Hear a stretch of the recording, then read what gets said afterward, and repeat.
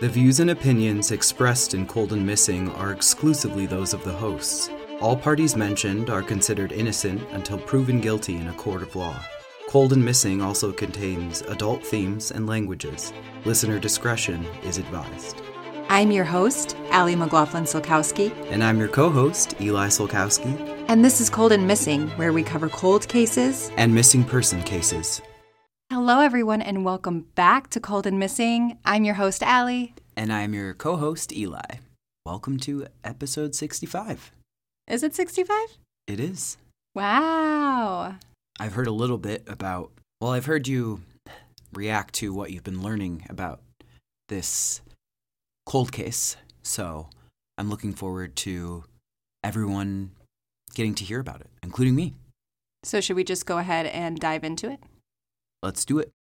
So today I have for y'all a cold case, and just as a bit of a content warning, there are some brief mentions of sexual assault in this case. Today, we are talking about the cold case of Jimmy Blakeley, and this takes place in Hartford County, Maryland, in April of 1990. But first, a little bit about Jimmy. Jimmy is 17 years old in 1990. He was born May 18th, 1972, and he would be 51 years old today. He's described as a quiet and shy young man, but once you took the time to get to know him, he opened up and was really funny. He collected model cars and had ambitions to become a chef and possibly own his own restaurant. His father, James Blakeley, says, quote, "From a tyke on up, he loved to cook," end quote. Jimmy had dropped out of high school about a year and a half before. He didn't start school until he was 8 years old, so he was much older and bigger than the kids in his grade. He planned to get his GED and then attend a cooking college.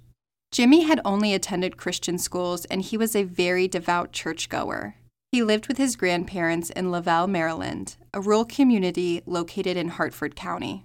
Jimmy also appeared to be part of the LGBT community. He had recently started to hang out and make friends with other gay men in the area. Since he came from a very religious family, it does not appear that he was out to anyone in his life. And now, a timeline of events. On Sunday, April 1st, 1990, Jimmy is working at a Shell gas station and deli in Conowingo, Maryland. He drives there in his brand new 1985 blue Chevrolet Cavalier, which he had just bought 3 days before. It's unclear what time Jimmy gets to work, but we know that he's working the closing shift that evening, and around 10 p.m., he calls his parents to say that he's on his way to their house. The Shell station closes at 10 p.m., so Jimmy hops in his blue Cavalier and drives off.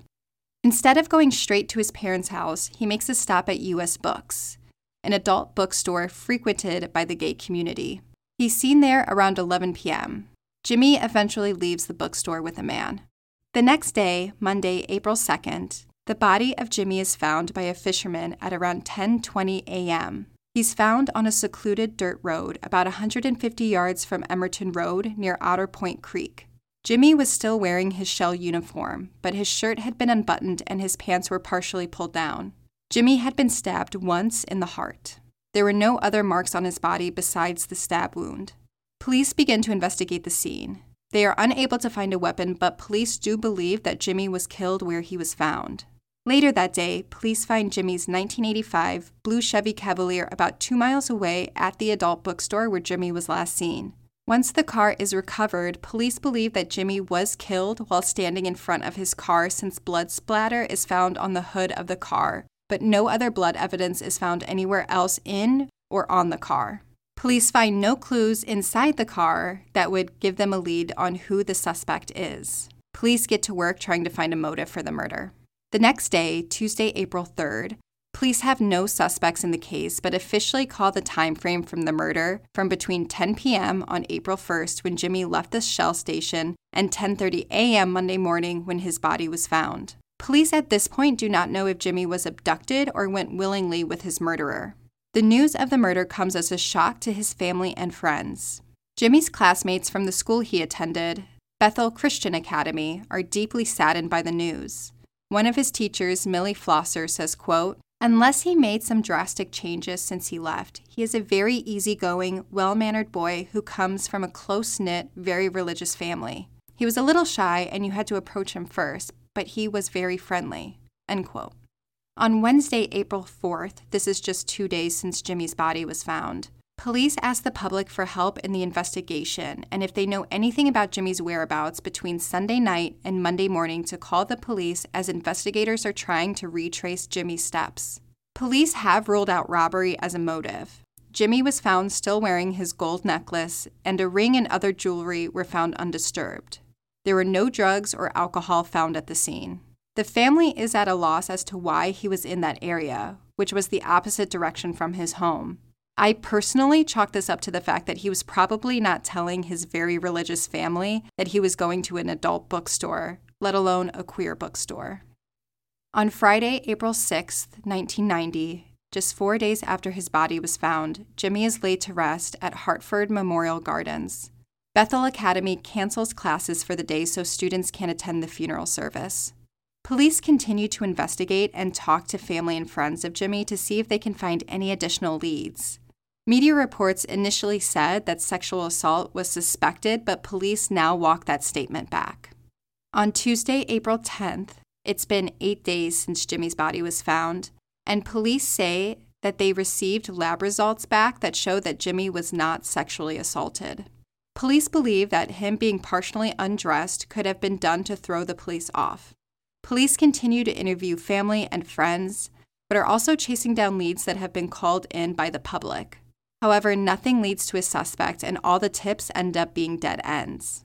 The next update comes Tuesday, September 25th, 1990, so it's been over 5 months since Jimmy was found stabbed, and police release a statement. Police confirm that on April 1st, Jimmy was at the adult bookstore, U.S. Books. Part of the statement reads, and just as a side note, they refer to Jimmy as James throughout the statement, but he went by Jimmy, so that's why I'm calling him Jimmy throughout the podcast. Quote, "The adult bookstore had a large number of patrons, one of which included James's killer. Someone had to see this individual and probably approached by him. It is hoped that anyone who came into contact in any manner with someone late Sunday night, April 1st, or early Monday morning, April 2nd, 1990, would please come forward. The killer has most likely been in the bookstore on previous occasions. James and his eventual killer left the adult bookstore in James's vehicle. James was then murdered at the Otter Creek location and his vehicle driven back to the side of the bookstore building parking lot by the killer. Police believe that the killer is a local resident and is familiar with the area of the crime. Maryland State Police are requesting the help of the public on this case. This cold-blooded murder must be solved. This was an act of a coward, without question. Information developed through the investigation indicates that James Blakeley had become acquainted with members of the gay community that frequented the adult bookstore. Investigators believe that until identified and apprehended, this killer poses a danger to the patrons of the adult bookstores in the area." End quote. Police hang a flyer with this statement at all of the adult bookstores in the area, hoping that it will drum up new leads. But by mid-October, police say they have not received any new tips on Jimmy's murder. On March 23, 1991, approaching 1 year of Jimmy's murder, police are desperate for a lead. They conduct a raid at U.S. Books. Police say they had been going undercover for 3 months. There are still laws on the books in Maryland that essentially made being gay illegal, and horrifyingly, police arrest 9 people during their raid. The 9 people arrested are named and shamed in the newspaper. One person is simply arrested for removing the label from his AZT medication, a medication used in the 90s to combat HIV and AIDS. No leads in Jimmy's murder resulted from this raid. And just as a side note, police raids on gay bookstores is actually still a practice in Maryland, specifically Hartford County, where this case takes place. The last raid happened May 20th, 2021 in Hartford County. The next update in the case comes May 1st, 1992.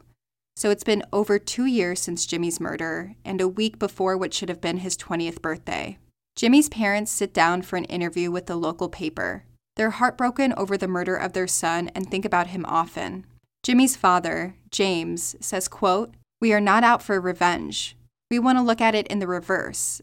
I think that justice will take care of itself. We're really not out for revenge. We're not up in arms. We just want to know what happened to our son so we can put it to rest." End quote. The police say the case is still active, but at this point, most of the leads come from Jimmy's father.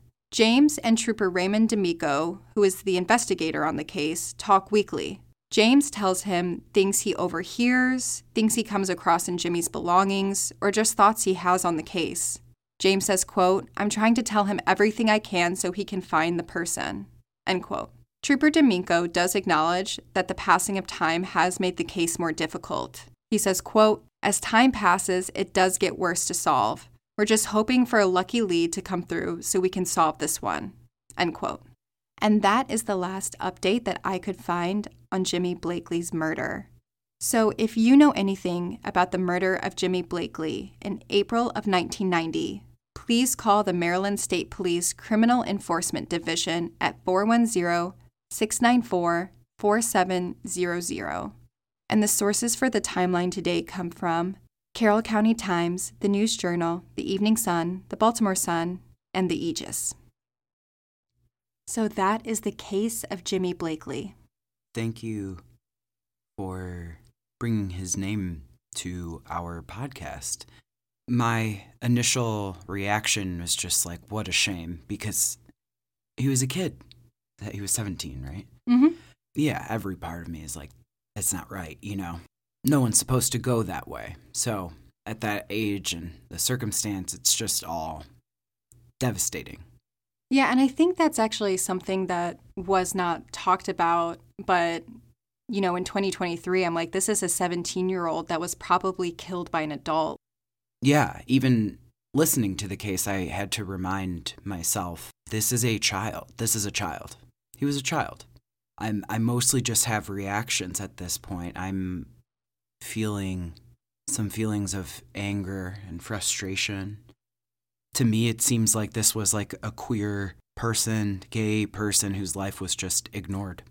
It does seem that once police kind of get this news that maybe Jimmy was gay or queer or just, you know, questioning his own sexuality and exploring that, it does seem like the case veered off and became more about raiding these queer bookstores. I read a lot of stories about raids happening not only at the bookstore that Jimmy was last seen at, but also other bookstores in the area, and legislation trying to get passed to like shut these down permanently, to the point where I was finding raids in 2021 still happening.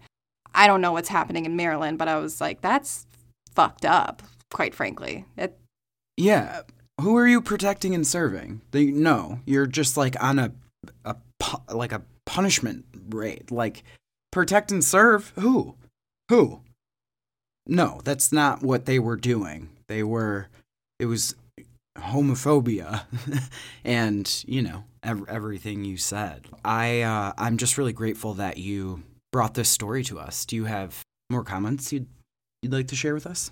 Well, for me, I just can't help but think that maybe whoever left with him that night was somebody who had something to lose. So maybe this is somebody who had a family at home, like a wife and children. Maybe this was somebody in power. This is all speculation, obviously, I don't know. But the fact that Jimmy was stabbed in the heart just seems like so cruel and so personal that I can't help but think that something went horribly wrong and somebody had something to lose and they needed to make sure that Jimmy never talked. That's kind of what I think about this case, but again, it's just like wild speculation. So I'll rein it in. But I have a lot of questions about this case too. I can't help but wonder if we were to go back and look at what evidence, if any evidence was really collected in this case, what we might be able to get with DNA today. A murder weapon was never found, at least that we know of, but if police still have his car, which had the blood spatter on it, I can't help but think, like, were their fingerprints able to be lifted from the steering wheel? Because we know the killer drove back. Touch DNA is something that we can collect, you know, to this day. Sometimes it's degraded, but like we have seen cases where that has happened. So I just can't help but wonder, you know, even his clothing, like, you know, the buttons on his shirt, like were those ever swabbed for DNA? Yeah, I would I would want to know what evidence the police have and if there's anything that can be retested with the advancement of science to possibly get a DNA hit or get a match or get a fingerprint or something to point us in the direction, because the suspect has never been named in this case. Yeah, my mind is just kind of, I think, swimming.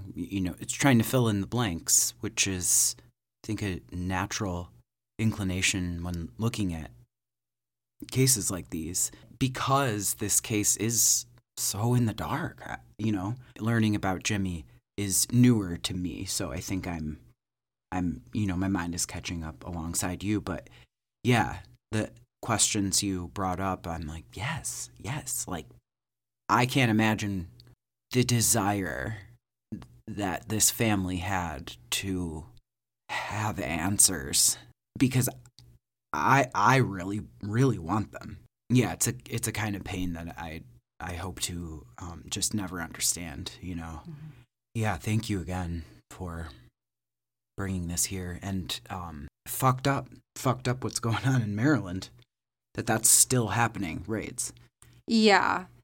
And if you're new here, Eli and I, we're not just like talking out of our ass. We are part of the LGBT community and are... Yes, I am a proud queer trans man. And I am a proud queer woman. So, this does hit home to us in a different way, where, this Jimmy feels like, part of our family, part of our community. Sorry, I didn't mean to cut you off, but we've seen interactions like these now, not with like resulting in death, but our friends, the way we have been treated by, unfortunately, a lot of people in law enforcement. Like, the track record is not great. Yeah, of course I'm amped up. It's a life lost. It's someone who should be alive right now. Mm-hmm.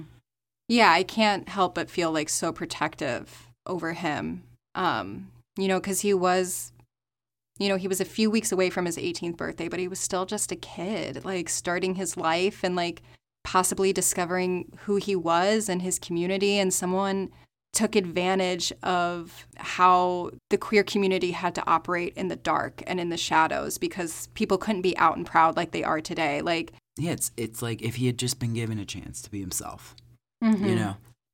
I mentioned this earlier, but I really hope that this case is reopened by a cold case unit, that the evidence that was collected, if it was collected, is really thoroughly searched, and that Jimmy can get justice for what happened to him.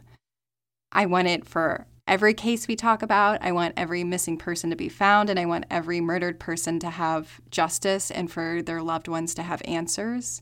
But it always hits a little extra hard when it's a kid that never got to really fulfill their life. And what have we missed out on because Jimmy never got to really fulfill his potential in this life and contribute to whatever he wanted to do? He wanted to be a chef. Like, what have we missed out on as a society? The gift of his soul and spirit and energy, and yeah.